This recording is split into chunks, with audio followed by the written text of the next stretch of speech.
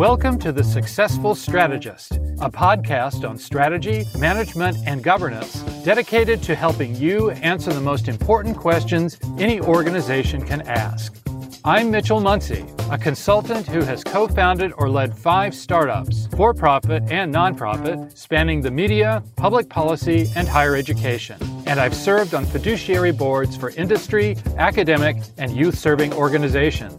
In these practical 5-minute episodes, I cut through jargon and myth to offer you the same advice I give my clients.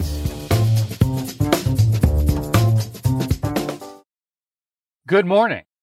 This is the 4th in a series of episodes in which we're developing a practical answer to the question, what is strategy? Last time, we discussed the 3rd of 5 essential elements of strategy. That it requires exclusion, making clear choices about what not to do, and deliberately passing up opportunities we might otherwise like to pursue. Today, we'll discuss the 4th element of strategy, that it requires a mutually reinforcing fit between our activities. We can think about an example in nature. Carbon exists in many forms, 2 of which are graphite and diamonds. These are quite different, of course. Graphite is soft and dark, and diamonds are hard and clear. What makes the difference is how the individual carbon atoms fit together, and their fit is what makes them useful for quite different tasks. We can't write with a diamond, and it's likely that very few people propose marriage with a piece of graphite. One of the common misunderstandings of strategy is that its focus is on excellence in individual activities. But as we can see from this example, the integrity of the individual carbon atoms is important, but what is decisive is how they are arranged. Many approaches to management focus primarily on an organization's individual strengths or functions. But to produce success for the organization, our strengths must be embedded in a system of activities that we have fitted together to amplify those strengths specifically. Our management systems should be distinctive compared to those of similar organizations. If we're measuring and managing performance in the same way as others, that's usually a sign that we haven't fully thought our strategy through. Because it deals with the fit between activities, strategy requires us to see the organization as a whole. We know we have a real strategy when each of our activities is more successful precisely because of the way we perform all our other activities, and the value of any one activity can't be separated from our whole system.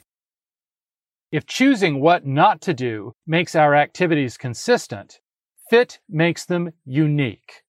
In Michael Porter's words, fit creates a chain that is as strong as its strongest link. When we achieve this kind of fit, it becomes very difficult for other organizations to copy what we're doing, because to reap the benefits from any of our activities, they must copy our whole system.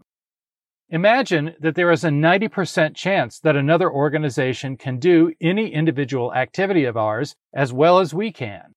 If our activities are tightly coordinated, the chance another organization can copy our whole system decreases with each activity they try to copy. If we have a system of, say, 6 activities or functions, which would be modest, the chance of our being copied is barely 50%. Even nonprofits should be concerned about fit. Perhaps not so much because they're afraid of competition, though in some cases they should be, but because they're using other people's money to serve the common good, and they have an obligation to do so as effectively as possible. The challenge for any organization is that fit isn't something that can be set up once and then left to itself. Fit is always at risk of eroding from internal neglect or being rendered obsolete by external events. Leaders must constantly strive to strengthen fit, or it will inevitably grow weaker, and we mustn't minimize the difficulty that most leaders face in keeping up this constant effort.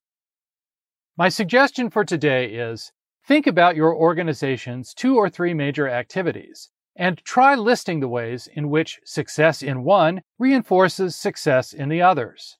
Could they reinforce each other better? We can have a well-fitted system of activities, but still waste it on a goal so difficult that it blunts or undoes our efforts. Next time, we'll discuss the fifth element of strategy, that it should be indirect. Most people learn about podcasts from friends and colleagues. If this episode was helpful, please take 30 seconds right now to recommend The Successful Strategist to one other person and share it on social media. And don't forget to subscribe yourself if you haven't already. If you'd like to receive my free twice-monthly email, which includes show notes and a summary of an important article on strategy, management, or governance, sign up at thesuccessfulstrategist.com. I'm glad we could invest this time together. Remember that being a successful strategist doesn't require specialized training or unique insight, just a commitment to asking the right questions.